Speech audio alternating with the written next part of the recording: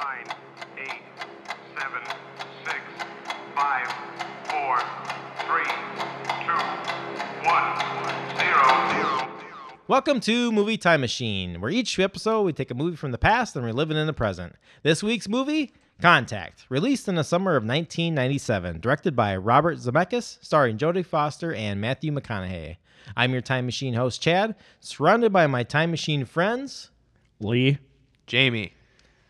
All right. For the last couple episodes, I've been throwing it out there saying that we're all going to go around and pick one of our favorite movies. This week, it's your turn, Lee, and you pick Contact. So why don't you give us some input on why Contact is one of your favorite movies? All right, thanks, Chad. Yeah, I picked this movie mainly because I like the interaction of the science and the religion. I grew up in a religious household, and I've always been interested in science and that aspect of life, and I just like the dichotomy of the two, you know, where they correlate, where they oppose or butt heads. And I think this movie, in my opinion, really expresses it tremendously. I mean, it's just one of those. It's one of those movies that it just seems to just come together, and they have that central focus, and that's pretty much it. And then you get this all this other extra, you know, relationships and, you know, just all this other stuff that happens too. So all the, you know. So that's the main reason why I did pick this movie. I have absolutely no idea where the first time I saw this movie was. Yeah. Oh, wow. You know, it's like I just remember seeing it. Must have been on home video back in '97. I don't think I went to the theater to see this. Okay. So, you know, I had I'm pretty sure I had watched Forrest Gump. You know, so I was familiar with Zemeckis. And I'm familiar with Zemeckis because of, you know, the Back to the Future trilogy for Definitely. sure. But this one, it was just one of those. Well, Zemeckis directed it. I know something about Carl Sagan where he did Cosmos, and I'm like, well, I'm gonna give it a shot. You know, I hadn't really heard a lot about it, but I ended up really enjoying it. All right. And over the years, I ended up really loving it. So. Awesome. Next up, let's open up the box office. All right. So, in order to take a deeper look into this, I mean, it's not that deep. I literally am just pulling up the top 10 box office films for 1997. Let's see. I'll just rip off the first 10 until we get to Contact, which turns out was number 16 for the year. In order, we have Titanic, Men in Black, Lost World, Jurassic Park, Liar Liar, Air Force One, As Good as It Gets, Good Will Hunting, Star Wars, Special Edition. Number 9, My Best Friend's Wedding. Number 10, Tomorrow Never Dies. Number 11, Face Off. 12, Batman and Robin. 13, George of the Jungle. 14, Scream 2. 15, Con Air. And 16, Contact. And just for fun, I'm going to go through and pick which ones were part of a franchise at the time. This does not include Men in Black, as that was the first film of that eventual franchise. So by my count, we have The Lost World, Jurassic Park, sequel, Star Wars, clearly, but that's a re-release, so I don't know if that truly counts. Tomorrow Never Dies, and Batman and Robin. I guess George of the Jungle is a remake or reimagining of that cartoon. And then Scream 2 is obviously a sequel. So Here are the sequels. yeah, and I think you'd be lucky this year if you look at the top box office to get one original film. Right. And I just kind of wanted to highlight that because Lee, going through this list, and when you recommended Contact, I was aware of it, obviously, pop culture wise, it had an impact, but I'd never seen it. And then looking at this list, it was clear to me that I've seen almost every other film on this list except Contact. So I just was wondering how that one kind of slipped through the cracks for me, and I don't have a good answer, but it just was interesting to point out. Yeah, the first 10 movies for sure I've seen. Yeah, and most of them I saw in the theater too. Yeah, I remember quite a few of those in the theater. I was only, 7 or 8 years old, but I still remember quite a few of those from the theater. You know, it was I think it was really hard to get around Titanic that year. Yeah. I mean, because And that movie came out mid-December of that year. it wasn't it? Yeah. So sometimes when I look at the Or was it 96 that it came out December? And it just blew up. Oh yeah. It was December 19th, ridiculous. 1997. That's when it came out. Holy crap. Wow. So this right here, oh yeah, highest grossing films. That's So- ridiculous. Because I thought, like, well, at least in this, Man. during the release, though, like, Contact Yeah. was doing all right. It came out the week after Men in Black. Men in Black, I think, killed it. Yeah, I'm like, sure. weeks on end. It was, like, I think, Oh, like, one yeah. of the top movies for at least a month. Yeah. I don't have the numbers in front of me, but it seemed like Contact was always there. Then it kind of, like, always trickled down. But there was always these other bigger films, and, like, Lost World, I think, came out shortly after that. It seems like it just got lost. Yeah. Yeah, in the mix, basically. Just a great year, sounds like. Yeah, that's a Yeah. hell of a movie year. Yeah. You know, I guess for the sequels, you know, it could have been, you know, some were better than others, but yeah. Yeah. Some of the original movies were pretty awesome, like Men in Black. I love that movie. Oh yeah, and I mean some of these sequels, I'm a Bond diehard, so Tomorrow Never Dies isn't my favorite in the franchise, but I find it watchable. And Scream 2, I love that franchise. I think Scream 2 still holds up. That's a great film in my opinion. And Batman and Robin, I choose not to say anything more about that one. Was that the last one? Yeah, that was the Schumacher, With- Schwarzenegger, Uma Thurman. Was it Ugh, that one Clooney? was rough. Yeah, yeah, that Yes, that was the that's Clooney right. That was Batman. the bat nipple era. Ugh. Awful. Yeah, I remember. I did see that in the theater too, and yeah, I think I'd fall asleep during it. It was terrible. Yeah. Well, it was weird because the one before that was Val Kilmer. Yeah, Yeah. Batman You know, Forever. which That's one of Jamie's favorite Batmans. That's not true. that was Joel Schumacher too, I believe. But It was. yeah, I remember Clooney talking about that.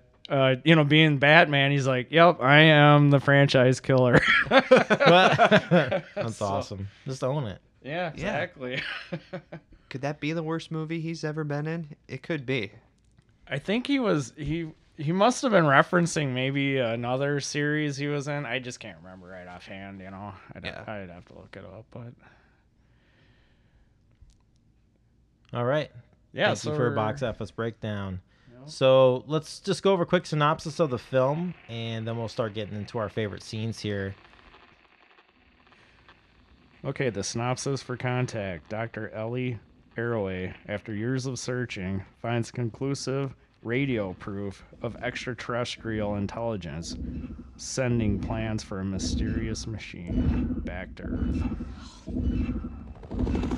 This morning's detection of an unidentified radio source from deep space can neither be confirmed nor denied. Whatever it is, it ain't local. Position? I checked interferometry somewhere in Lyra, I think. Vega? Can't be. It's only 26 light years away. I want all these people out of here. Your having sent this announcement all over the world may well constitute a breach of national security. Boy, this isn't a person-to-person call. This may be an announcement to get our attention. The president's called an emergency meeting. You know those interlaced frames that we thought were noise? This has structure. I'm going to recommend to the president that we militarize this project immediately. There's no reason to believe that their intentions are hostile. There's no proof of that. Why don't they just speak English? Mathematics is the only truly universal language, Senator. Buried within the message itself is the key to decoding it. Those look like engineering schematics, almost like blueprints. It is our belief that the message contains instructions for building some kind of machine. A machine? It might turn out to be some kind of a transport. Transport. The fact is, you don't know what it does. It could be anything. Nobody's saying this isn't dangerous. They're gonna build it. Who gets to go, though? It's complicated, Ellie. Who gets to go? By doing this, you're willing to risk your life. You're willing to give your life and die for this. Why? I have a few favorite scenes. I don't know which one to really start out with, but I'll just maybe start sequentially in the movie. Just like when this movie first started, just the scene where you're starting on Earth and it starts like panning back and you're going through like the like all the planets in the solar system. Then you're leaving like the Milky Way galaxy. Then you start seeing all like these other galaxies in the image, and like you start losing like the radio signals and everything just gets quiet. And then it finally pans out. Then it's like you go through the eye of Ellie as a child at her shortwave radio, trying to communicate, and it's kind of showing like these bonding moments with her father. But just to start with that image of like, it just reminded me of that one of the first like Hubble telescope images where it's like it just looks like an image of a bunch of stars, but all those stars are actually galaxies. And just thinking like each one of those galaxies, like our Milky Way galaxy is estimated to be like 105 light years across, and like a screen of galaxies that could be just as big, an expanse that's filling the screen. This gives you like that ultimate like, I'm kind of like nothingness of like how vast the universe is. And I think that was at that time it was like the longest CGI scene in a movie. I believe you're correct on that. Yeah. Yeah, the beginning was pretty awesome. It just has the title credits or the title, and all of a sudden it's just bam. Yeah. Just all this noise and just hustle and bustle of Earth. Yeah, and it just slowly you just drops off. go back through time as it and you're bends back through the solar system. Yeah, and then you hear like Richard Nixon, around like Saturn or Mars, somewhere in there, Richard Nixon talking, and then, yeah, exactly. Were they not by Uranus when we were listening to Nixon? Well, they could have been. They sort of should have been. But maybe like, did you have something to add, Jamie? Yeah. I thought about that opening scene as well because, well, on a couple levels. There's, I mean, obviously the Carl Saganness of it all. You can't help but think of Cosmos, and we're going through the ship of the imagination across the galaxy and the known universe. So that was a cool callback to his show, his life work.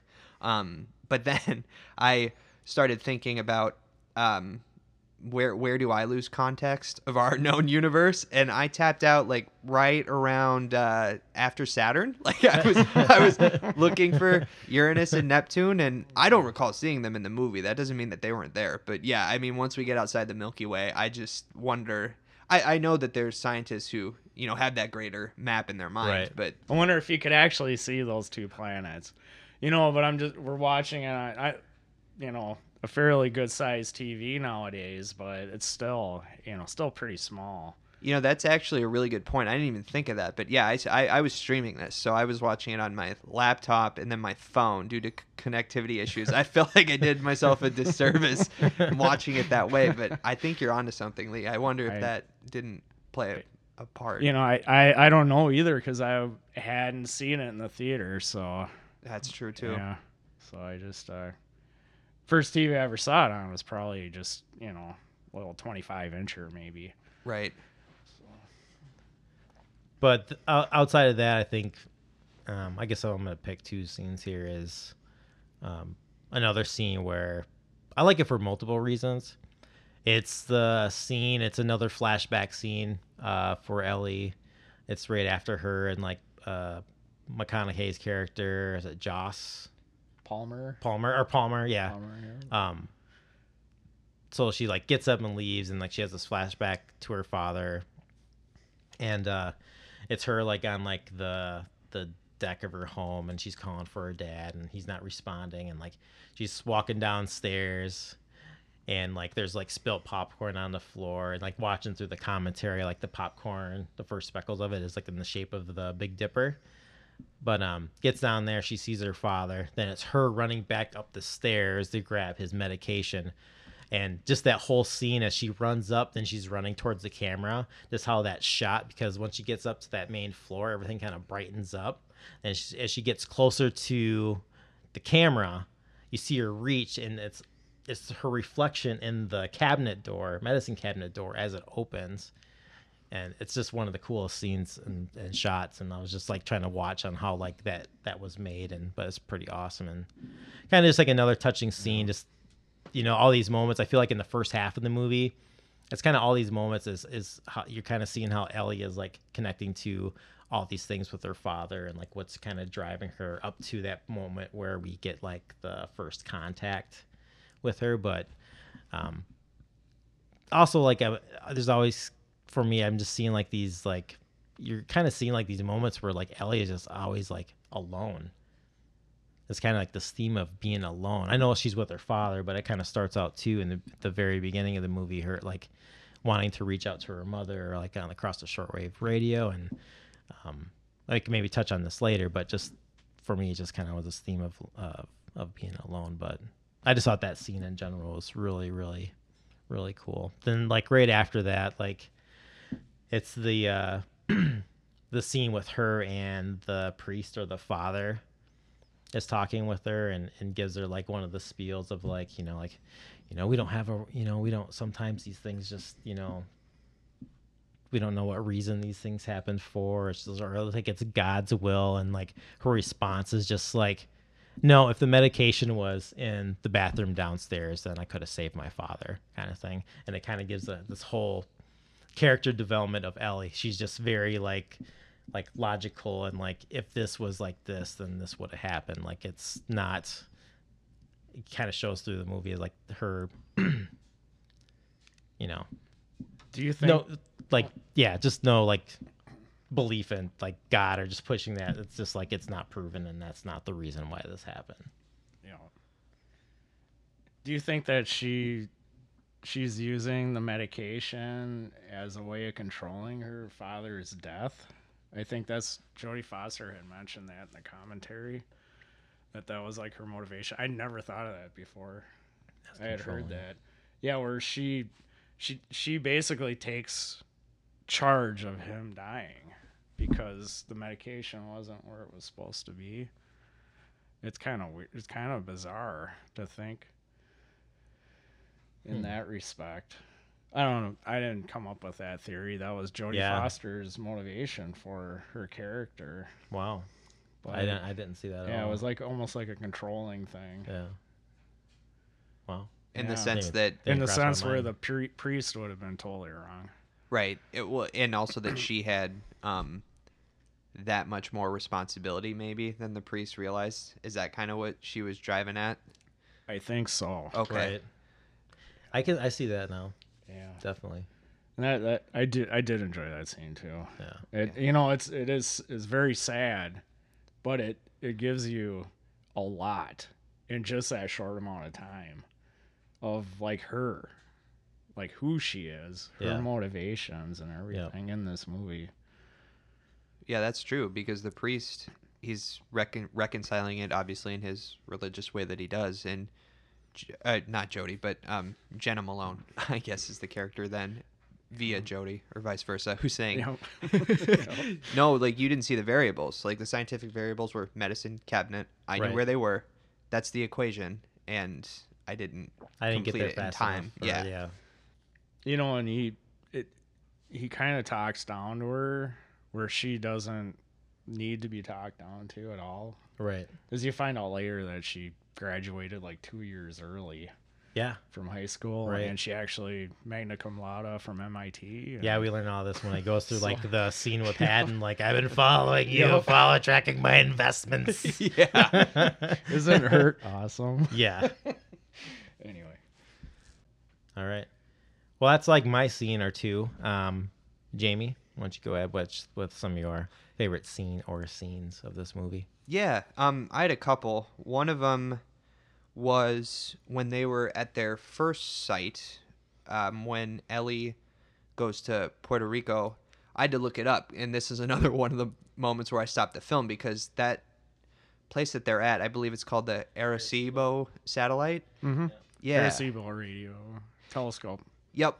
And being a Bond fan that I am, GoldenEye was the first thing I thought of, because there's that final scene where they're in the film GoldenEye. They say they're in Cuba, but really they're in Puerto Rico. That's where the satellite is.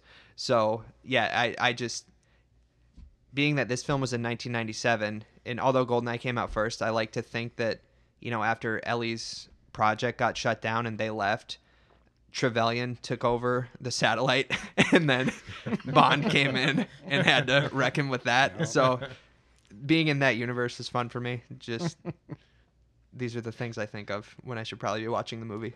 So finding that was cool. And yeah, similarly, the Very Large Array in New Mexico, just the shots of those alone are incredible. And kind of that's like the science stuff you mentioned, Lee, that I don't think we get to see enough. You know, it's either on Nova that we don't seek out more than we maybe should. That's pretty cool. But lastly, I was thinking about the scene where Tom Skerritt is going to go for the test run in the machine, and maybe I'm getting my scenes mixed up. I'm thinking about the one where they're all gathered, like when people come from miles to the site to kind of see it. And this movie, like the big Vega encampment.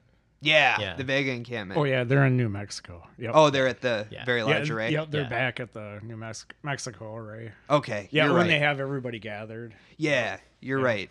And that's I think kind of the other thing I liked about this movie. There's moments where it's very clear that it's a movie, but also, oh yeah, this is what would happen if we made contact with an extraterrestrial. Like all of these people would show up, and you would get everybody. You'd get the Christians, you'd get the Nazis, you'd just get the onlookers, you'd get the scientists. And so that was very cool, being aware of that's what it would look like, all those people gathered there. And then also just seeing Jake Busey as a religious nutbag. Right. Those are the fun movie parts in addition to that that I kind of get a kick out of.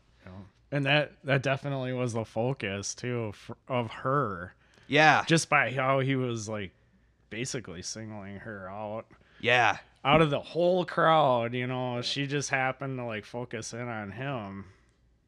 Yeah, it was what a foreshadow too, but I didn't realize what was going to happen with his character. I didn't either. I was curious where that was going too. Yeah. Did anybody notice that there were cars named Vega? There was a model of car there, and there was several of them Vegas. Oh, really? No, I didn't. No, I missed that too. Yeah, there was like a car club, and it must have been a Vega car club. I think Chevy made them or something. So like in a the real 70s. car was. It was a real yeah. car named funny. Vega. Oh, no way. I had no idea. I do remember the scene with like the car guys though, like. Yeah, those were Vegas. Yeah, they were like, okay. I think there were 2 or 4 doors. My dad had one. Yeah, something it was just a kind of a crappy car in the 70s, you know. Then I guess it was like a Cruze or something, some similar along the same lines. But that was kind of funny seeing those things. Oh, that's a cool callback. I didn't realize. And those there were was real the cars. I remember like there's the Elvis, right, that says Viva Las Vegas. Yeah. And there's like the choir, like the Hail to Vega song, like done in whatever, like Hallelujah, like Hail to Vega, Hail to Vega. I feel compelled. Jesus is an alien or whatever. Yeah. Yeah. I feel compelled to clarify too why I mentioned the Nazis. That's because of the broadcast that they sent in to space that Hitler, for those who are unaware of the actual implications of that. That was the first TV broadcast? Worldwide television Yeah, broadcast? it was the first high-powered broadcast. Right. It and was it was at the 1936 Olympics. Yep. Olympic Games. Yeah, that would have been the same Olympic Games that Jesse Owens was at and won several gold medals. Suck it, Hitler. Yeah. And Hitler just did not want to meet him. America. Yeah. But apparently Hitler does live on Vega, according to them. That's right. Yeah. All right. That's it for me. That's it for favorite Jamie? scenes. Yeah. All right. Then on to Lee. Well, no one took my favorites. I like the New Mexico array when they actually she finds she's listening and she actually hears the broadcast, the message. And the way Zemeckis sets it up, it's just perfect because she's lost everything once again. You know, they got like 3 months. That's it. And there's like there's no hope for her to do anything beyond that 3 months because she's already burnt through all the bridges and Haddon can't do anything for her anymore because the government's basically not going to allow her to continue with her studies. God, and fucking Drumlin. Yeah, Drumlin. Yeah, no kidding, right? We can get to that later, but yeah, no kidding. So yeah, she's just sitting there, just on her car, car hood, and she's like half asleep, and all of a sudden she just kind of hears it, and I just love how Zemeckis just goes right into her eyes, and all of a sudden, bing, her eyes open up. Yeah. And then all hell just breaks loose. And she's just like driving away, and she's like just yelling driving, on, like, she's the yelling. walkie, and she's like really, she's just like going off, but she's still so in control, and everybody else is like frantically trying to get these computers like turned back on from sleep mode, and because nothing was running, and it's just, it was a huge scene for the movie, and yeah, that was, I don't know if that is like Act 2 or Act 3, but it was, I think it was Act 2, but yeah, that was my favorite scene. And I guess everything like, And, so like all the protocols, the steps that they were taking is actually like actual protocol if that would be taking. Yeah, it sounded like that. it was highly accurate to Yeah. how they talk and how everything was, how everything would be handled in a situation. Like the that. guy, like the fucking Hawaiian shirt or whatever, Yep. and then like The guy with the the ponytail. ponytail. I don't know, there's moments where I was just like, man, I think you just shut this guy up. Yeah. What's he Whatever it is, it ain't local. Well, how about he's like carving out the pumpkin, The vampire. and then all of a sudden he's like, I can't remember what he said. joke. All of a sudden he's like, he goes down. I'm like, what's he doing? And comes up and he's got fangs. He's Because like, I'm a vampire. The old Godfather orange trick. Where'd you get this guy? But yeah, that scene and another scene too. I absolutely loved all the scenes between her and Hammond, and especially the second one when she actually finally meets him. First one wasn't like a face to face, but he knows who she is. But yeah, that second one is pretty awesome. Oh, on the plane. On the plane. Well, see, Haddon had financed her research for about 4 years in New Mexico, and he, she discovers a signal. Drumlin, great guy Drumlin decides he's just gonna walk in and take over. I mean, she's not gonna say nothing about it. It's his project now. Well, Haddon obviously understands what's going on. He's a super rich businessman. He knows how to handle with people like this. He has to deal her back in, so he sends for her, and they're trying to figure out what this message is. Well, she ends up talking to him, but he's so mysterious. She's never seen him face to face. She doesn't know what this guy really is about. She just knows that he's got this plan where he was just funding her for this New Mexico array time. Zemeckis really amps up the drama in this scene too. It's like the music's there's more music, and it's real low key, but there's a lot of music in this section. It's there's some sections in this or scenes in this movie that there isn't any music, and it's real just quiet, or it's real orchestrated. But this one it just has a constant, really dramatic score in the background. Well, he lands because he realizes that Ellie's no longer in the game. Well, she's grateful to him, but she doesn't know if she can trust him. And I think Haddon actually doesn't really, I don't know if he knows that he could trust her. He's just kind of like still kind of, well, let's see, see where this is going to go. But once she says, because he doesn't tell her right away, she guesses that he figured it out, that he figured where the primer is and how to read this thing. She says it to him. All of a sudden, bam, it was like because he goes, clever girl. And then all of a sudden, there you go. He just gives her all the goods. And he's like, I'm dealing you back in. So, because you are my favorite long-term investment. So I don't know what the long-term investment part of it is, but maybe he's looking for immortality. Well, yeah, Yeah. at that moment where he shows the primer to her, they both realize we're on the same team. You know, there's no one else there. Right. It's because Drumlin, man, that guy is something else. Fucking Drumlin, man. You know, he's just like Downstairs. sitting there, like always, like, you know, this was a waste of money searching for little green men, and is always there, like, just a fucking spear in Ellie's back throughout that movie. Well, like then when it comes, he is going to be the one that's going to make fucking contact and take the ride.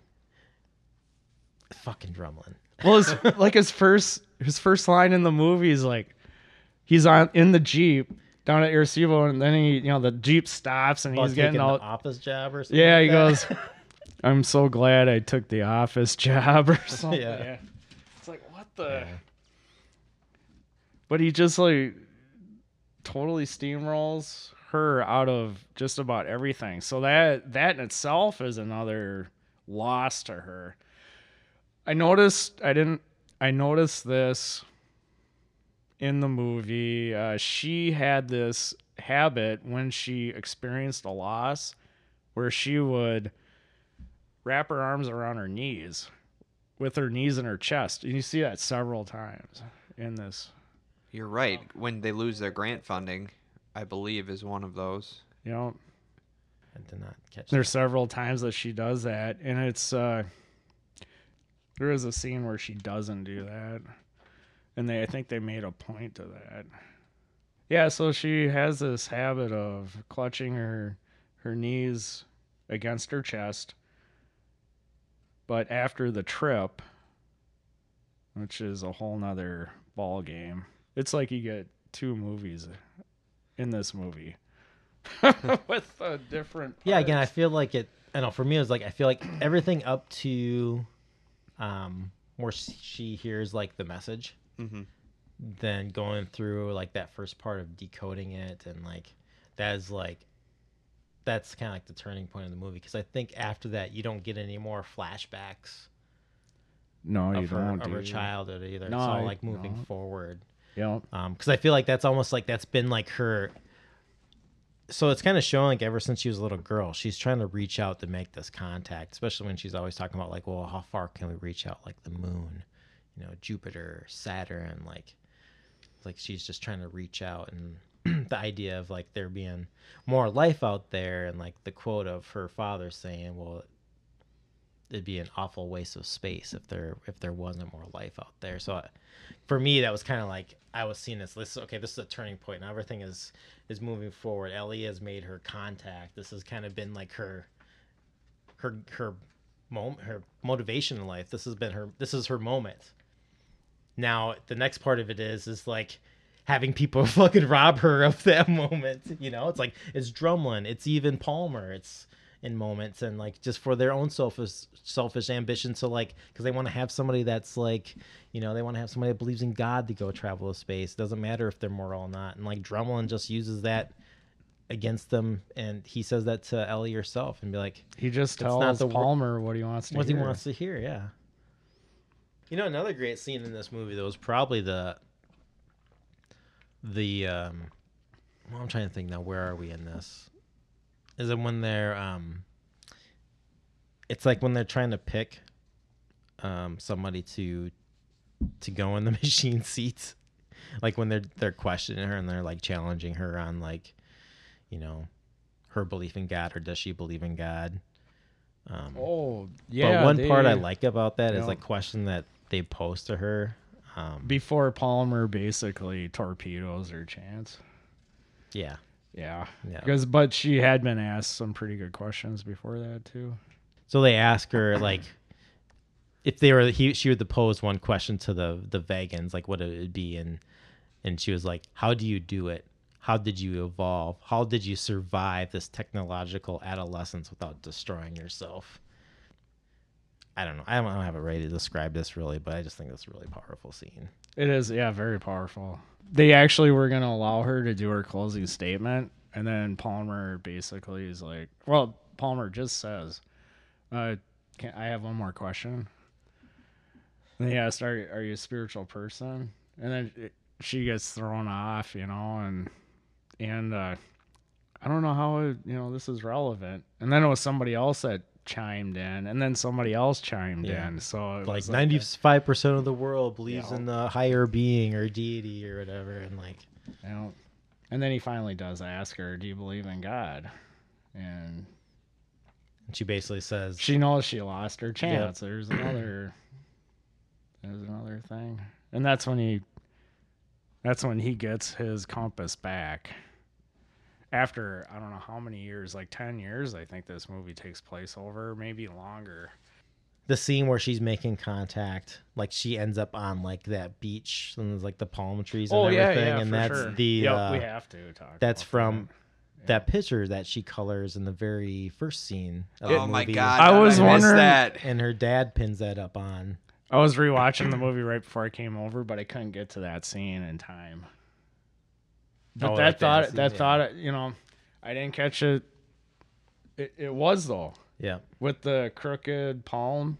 Yeah. And okay. Welcome to the conversation, Jamie. I completely missed that when we were watching it, or when I was watching it. But yeah, so I thought that was very cool. It kind of pulls in like, it's are they reading, just kind of how they're, whatever alien being this is, like what they're pulling from her. It must be from her mind or whatever. And I think she kind of mentions it, but I don't remember exactly what she says. But so it's like that. Then it's like her dad coming up to her and saying like, like whatever calls her Sparks, and that's what her nickname was for her. And it's kind of very touching moments. And like movies like this that has anything to do with like dealing with like a deceased parent, like I always love them. Like it's always so hard for me. It just always like strikes it always makes me teary eyed and stuff like that. So, but I really like that scene. I think it was done very well, and you get this nice like it's this nice moment too for the character Ellie, because this is kind of like her moment. Like she is until she comes back. Yeah. Well, we talk about that, but yeah, quick. I think that she also finally gets closure with her dad, too. Yeah. Right. Because that was, since she didn't get the chance to say goodbye, he just, fell over and died. Right. But yeah, the more that we're talking about her and the job that Jodie Foster did with the role, it just occurred to me that she's just such an authentic character. True to herself, true as a scientist. Maybe that's a result of being a scientist, but there's just no bullshit about her. Like Lee, when you mentioned, I guess Chad, we were all talking about it when they're interviewing her, whether or not she should be the representative for humanity. And Palmer asked her, "Do you believe in God?" She could have lied. It's her one shot to talk to aliens. Right. No one would know. Yeah. Sure, I believe in God.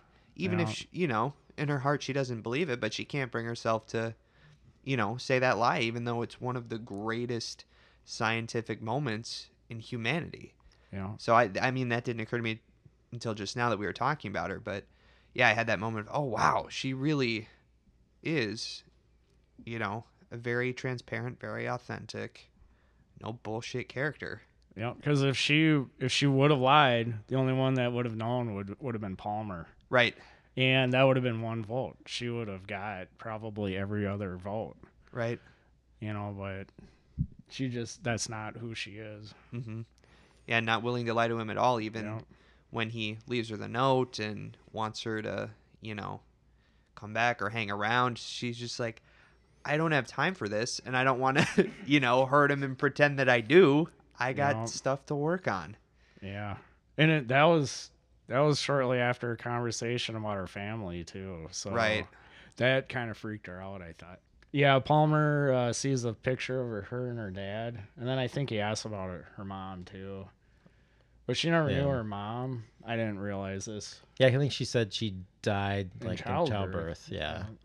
So, but yeah, Palmer talks about her family, and then as she's leaving, she sees that shooting star out in Puerto Rico, and then that's when we go into the flashbacks, because it's like the play. meteor shower. Yep.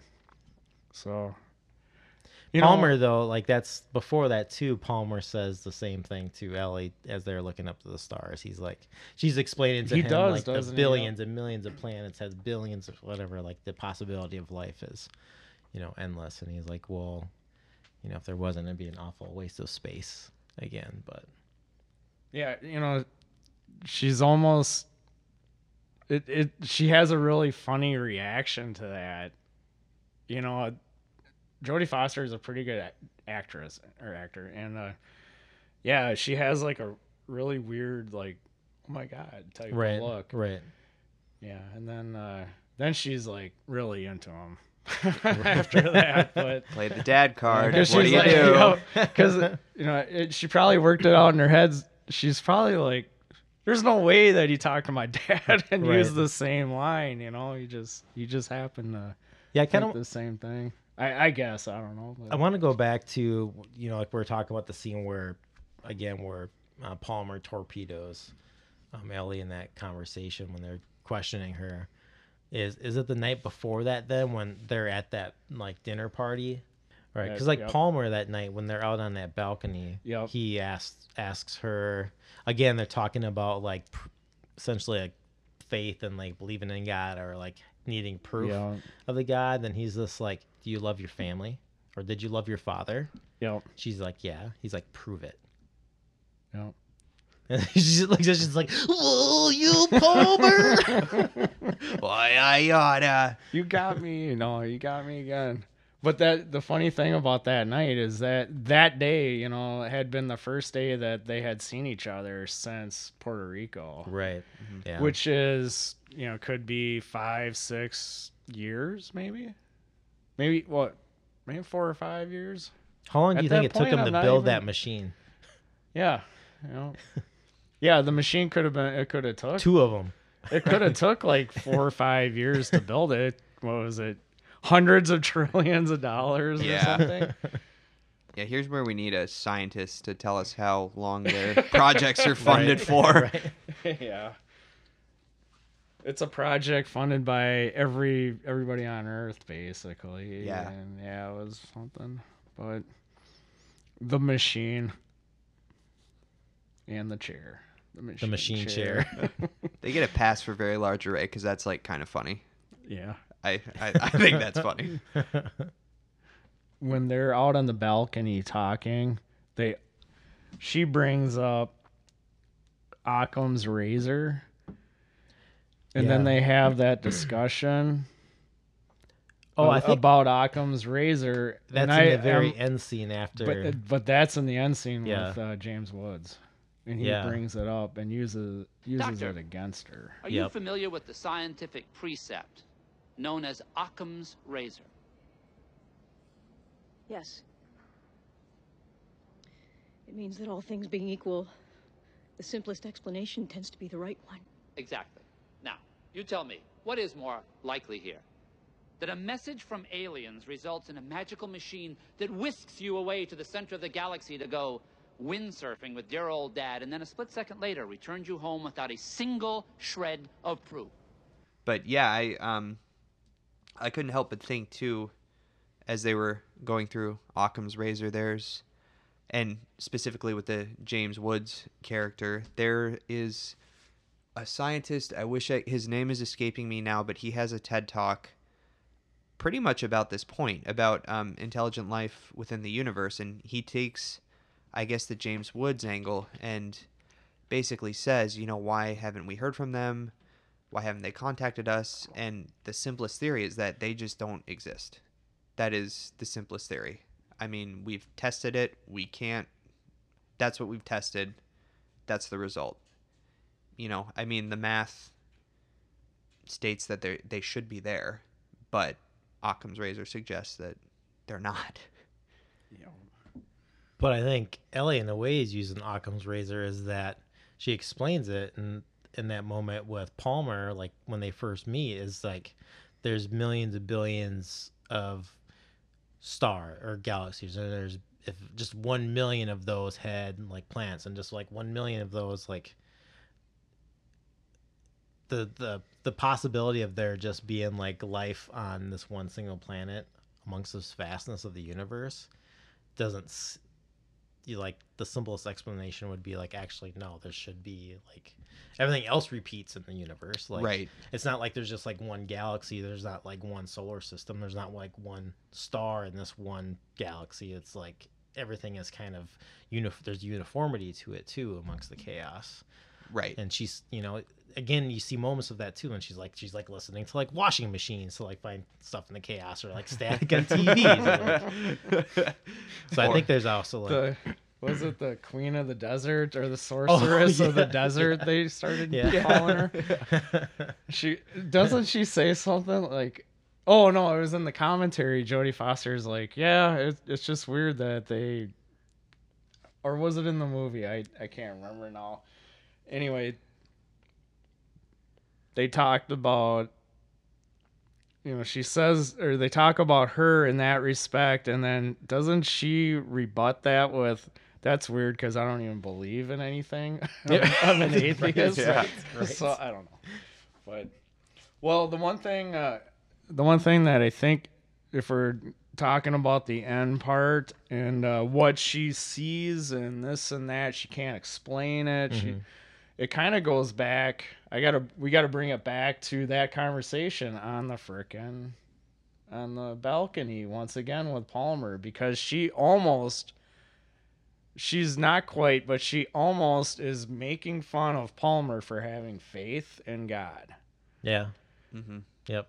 And then she, fast forward through the movie to where she gets dropped in the ball. She goes off into the wormholes. She sees, the alien. They have a conversation, and she comes back, and she's just, she knows that something happened. Something happened to her. She knows that she could be crazy. She could be this or that. Mm-hmm. Well, James Woods actually comes, I can't remember his character's name. He's the NSA guy.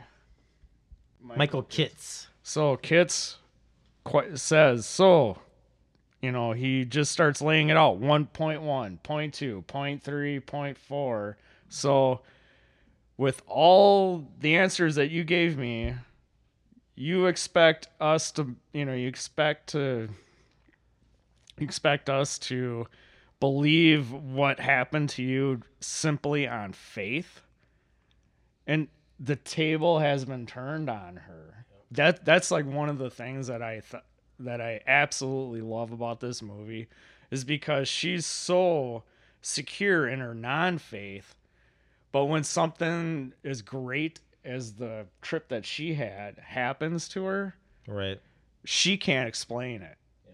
Science cannot explain it. She internalizes it as, I have to take this on faith. And she is absolutely in foreign territory at that point.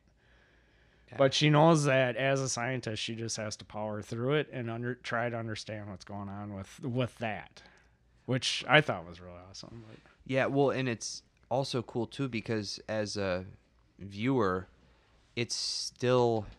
I mean, in the moment, I guess I was trying to parcel whether or not she's actually talking to an alien or just deep in the wormhole of her own consciousness, because I was too. Yeah, everything we're presented with. I mean, the beach, which I was big dum didn't realize was from her room. I didn't that either. Yeah, I've seen it countless times. But her dad, her aspirations to talk to these aliens, and I think too. I mean, I guess the moment I would pin it to was the James Woods Angela Bassett confirmation, like corroborated by a second source, is that 18 hours of static or whatever they're referencing. Yep.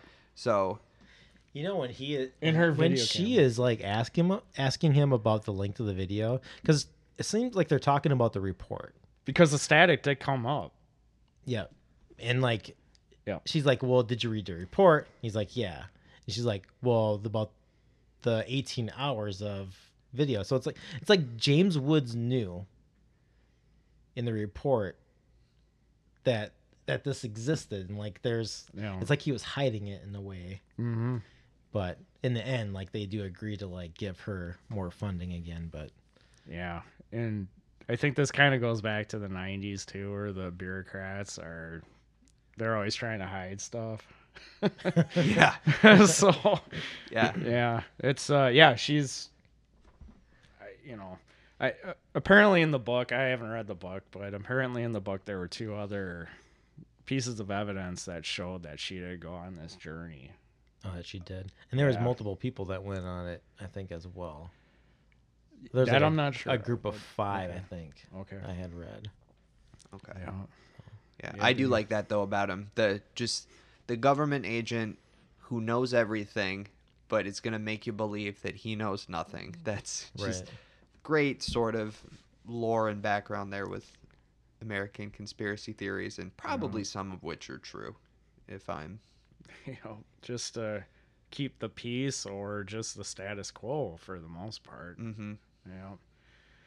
Yeah, how about Busey? Should we talk about Busey? Is this Jake Busey? Jake Busey, the son of Yeah. Gary Busey. Yeah. old canines himself. Yeah. He's got So this. he really just has like 3 big scenes, right? So it's the That's first it, yeah. scene, like in the Vega, like encampment. Yep. Say, and then he like singles Yep. her out. Then it's the when they're going to like the dinner party. Yes. He's like waiting in line, or he's outside and gives her like a stare down. Yep. He's kind of like, dressed in not crazy evangelical clothing. Yeah. I think he still has the long hair at that point. Yes. Yes. And then the Yep. next time we see him, it's he's shaved his head or whatever. He's got Yeah. shorter hair. Shorter and hair, is, like yep. dressed up as like one of like the machine mechanics or so whatever. And Yeah. like he's got a bomb strapped to himself, and Yeah. at least he takes out Drumlin. Yeah. Yeah. Like Drummond got what he deserved, did he not? Yeah. Like he used his, at least like was always there to like stop like this project that Ellie was working on. Then like she discovers something, and he's like, "No, fuck you, I'm gonna do it." Then he gets blown to shit. So Yeah. If I had one And one she's nitpick, such a nice person. She tries to stop it. yeah, right.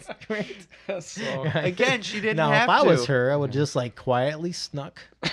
But what? No, it's like she's just acting in her own like. well, in her own best self-interest. self-interest, because Yeah, then true. like she didn't know that there was a second machine. Yeah. Well, she didn't want to see the thing. She probably wanted to save the machine a little more than Drumlin. No, if I had one, I didn't even. Yeah, maybe it's a nitpick.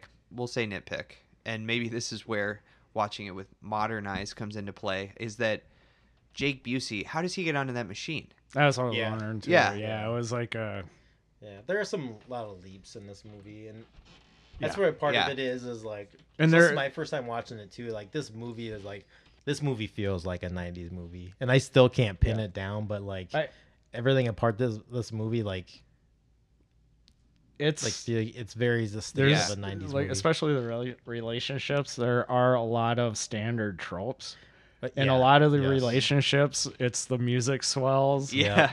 And trying to get your emotions, Yep, it's there. Manipulate accordingly. Yeah. Yep. A soundtrack, I don't think there's much to talk about. Do we have other a than composer credit? Alvin Silvestri. Okay. Yeah, that sounds probably. familiar. I've heard of that I mean, guy. best known for Back to I the think Future. he does most of Zemeckis' stuff. Yeah. I Oh, okay. believe. Yeah. Back to the Future's Back to the got Future some bangers. did the original Oh yeah, Predator. that's, yeah. Predator. Oh So- yeah, that's my He's shit. done. Didn't He's he done do, like a like, lot of the MCU Commando, movies. too? I think he did do Commando. Yeah, Commando. Okay, Alan Silvestri. Know him better than I thought I did. Yep. For sure. Then like as far as like the, I know he touched a little bit on the effects and like movie tricks, and it's like what I was trying to get to earlier is like a lot of like the movie tricks in the film are done very well, but a lot of like the CGI stuff, like the machine CGI has not aged very well. But other than that, I think a lot of the effects were done pretty good in this movie. Yeah, Can't like, really. If they were subtle, like I guess at the Arecibo, the actual antenna part, they Yeah, they had to- digitally cleaned it up. Yeah. I guess it was like it was dirt. It was just real dirty. So they actually made it look a little nicer. Oh, I didn't So even notice. simple things like that.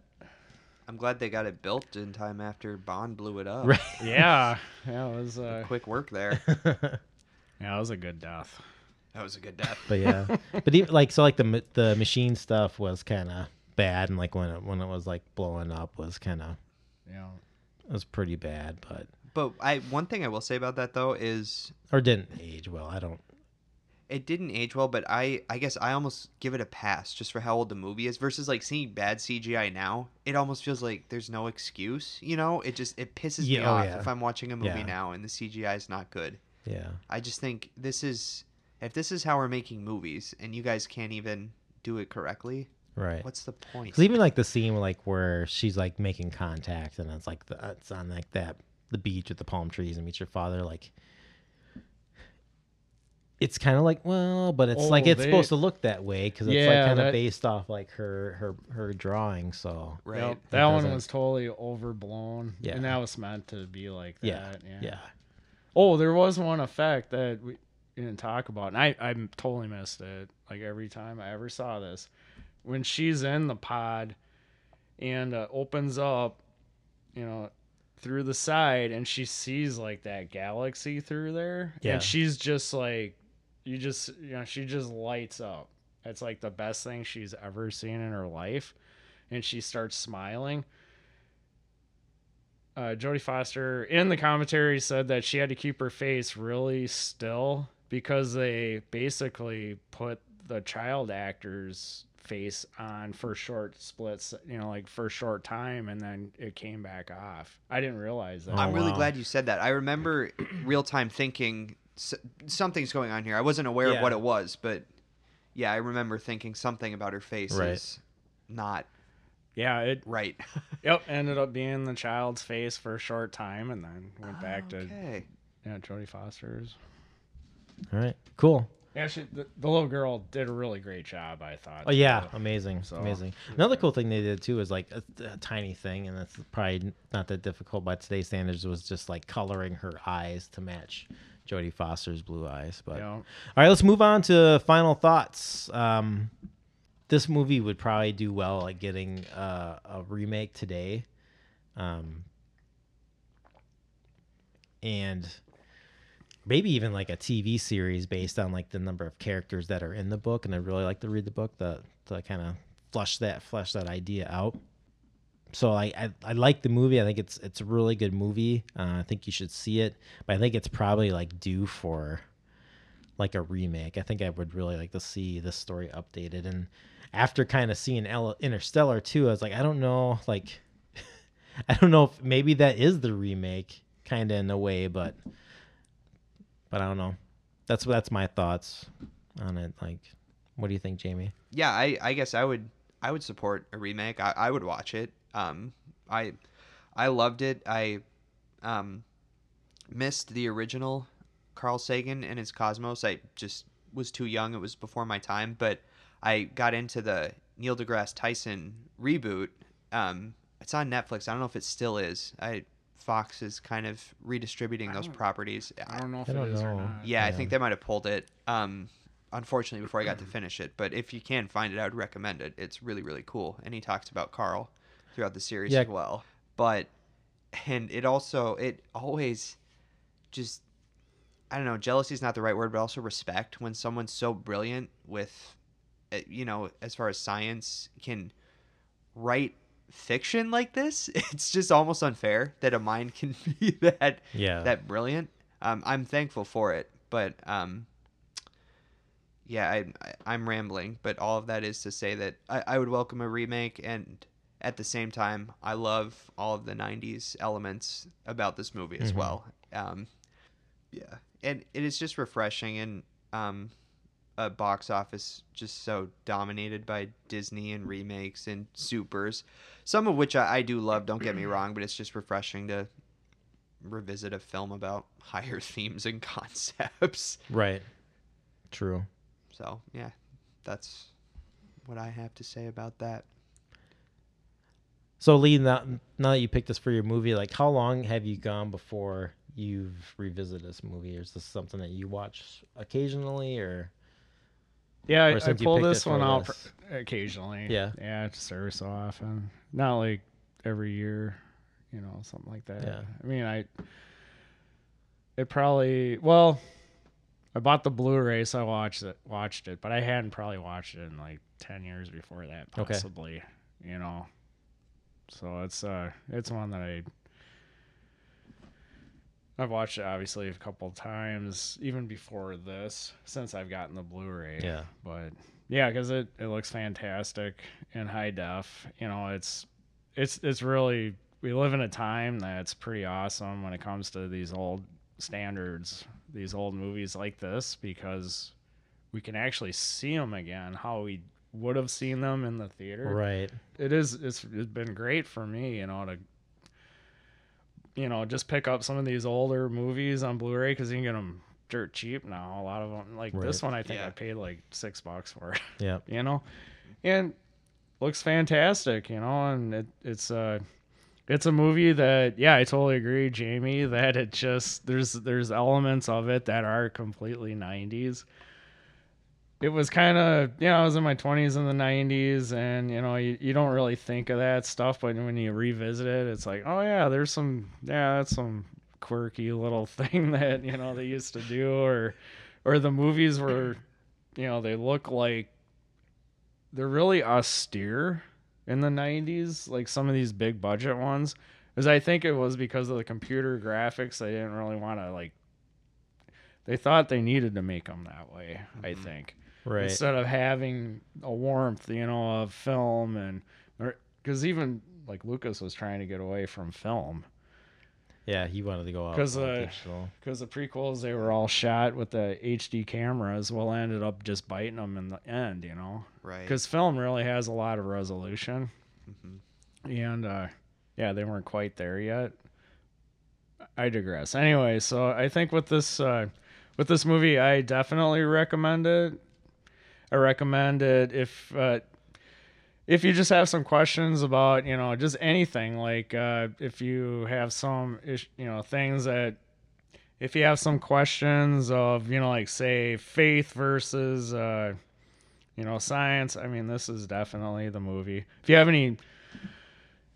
you have any questions about Carl Sagan, kind of, what he is all about, this is kind of a good nutshell. I mean, it's really entertaining. Cosmos is, it's entertaining, but it can get a little dry. I find myself kind of hard to get through Carl Sagan's Cosmos. I haven't watched the new one with Neil deGrasse, but I enjoyed the performances. All the actors are just excellent in this. Jodie Foster, I think with her character, there's no way she would have won an Oscar with this role, but she does a great job with it. It is a little 90s. Haven't seen her in Silence of the Lambs. She definitely deserved that win when she got that. But yeah, have it. It's a sit, because it's 2.5 hours long, so it does take up some time.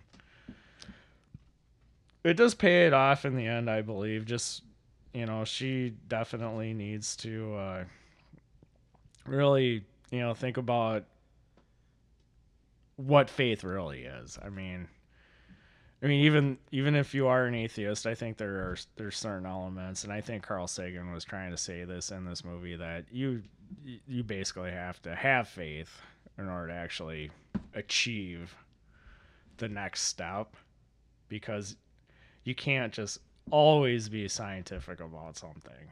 And I think she understood that at the end. And that's where she was sitting, was at that canyon, but she didn't have the same pose. She didn't have her knees up on her. She didn't have everything wrapped up. She was just, she looked content at the end. Yep. So that was pretty cool. After, teaching the kids about, certain things. And she gets the line gets in there one more time again, like, the awful waste. There'd be an awful waste of space. Yeah. But yeah, again, I wanted to put in this quote from Carl Sagan where he says, "Science is not only compatible with spirituality, it is a profound source of spirituality." And I think that is pretty much sums up this movie. So Yeah. Yeah, Overall, overall, it's I recommend it.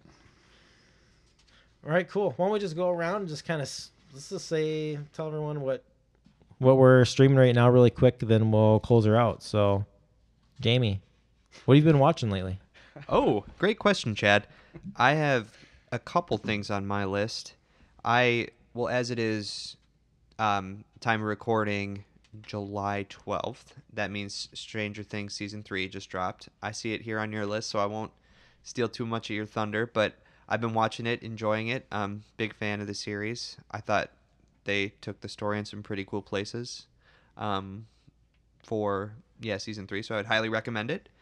And I don't want to say more lest I spoil it.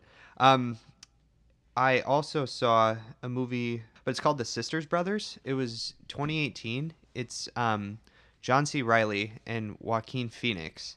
It's a Western. They play two outlaw mercenary brothers who end up... they get this bounty to track down a...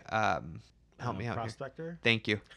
Yeah, they're tracking down a prospector, and I don't want to reveal too much about that plot either, but there's some great Western stuff there. John C. Reilly and Joaquin Phoenix playing off of each other as just two powerhouse actors is really fun to watch, and the action's good. I highly recommend it if you have the time. It's The Sisters Brothers. And lastly, on Netflix, Jeff Ross's Historical Roasts has been taking up a lot of my comedy time, which, if you don't know, roast master Jeff Ross, they kind of it's like almost got a Drunk History vibe, but with roasts. So they the one I saw, they roasted Abe Lincoln, which was Bob Saget in Abe Lincoln attire, and they sit him down and he's roasted by Mary Todd Lincoln, Harriet Tubman, and John Wilkes Booth, and it's just some funny, not PC shit. I highly recommend it.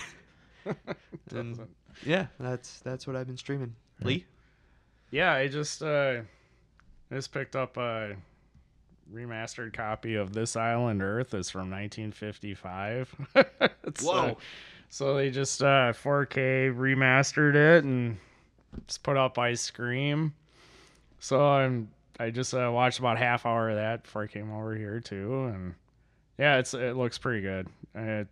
It definitely is a 55 sci-fi movie. It's got the shrieks and the some just theremin the tones action. And, yeah. And then I picked up They Shall Not Grow Old. Peter Jackson did commissioned work for World War One. Yeah, I do want to see that. And I was it's, just thinking about that movie today. Man, that is something else. And my brother and I saw that in the theater, and they actually did it into 3D in the theater.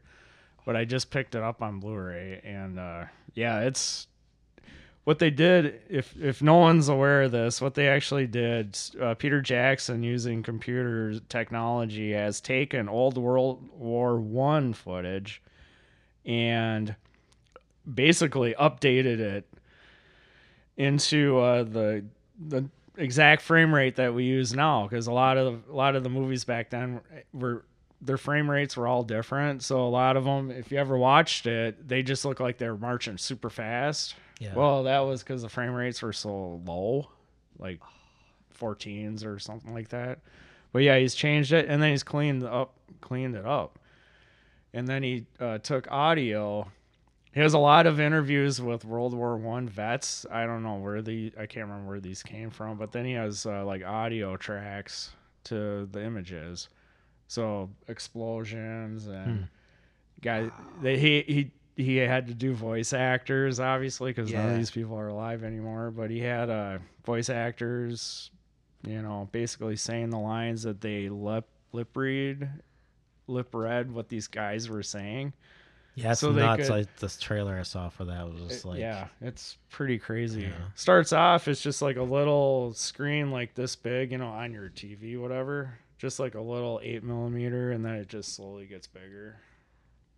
That's so Ken Burns, eat your heart out. That's so cool. Oh yeah, Ken Burns would be like, what? Ken Burns would tell you 3 episodes about the tank tread. Yep. Yeah. And like the story of it, how far it went, Yeah. how many people died, how many times it got stuck, right? Yeah. How many letters it wrote home. The one time that it fell off. Yep, right. and how many days it took to put it back on, stuff like that. And what the guys did while that operation was in play. Do they have footage of the French-ly? I've been listening to Dan Carlin's Hardcore History, and he's having a lot of fun at the expense of the French army during World War One. It's mostly, I want to say it's mostly the English, but yes, I think they had some French in there too. Cool, I got to see this. Yeah, it's just whatever he could find. I guess it was a commission work, so. Awesome.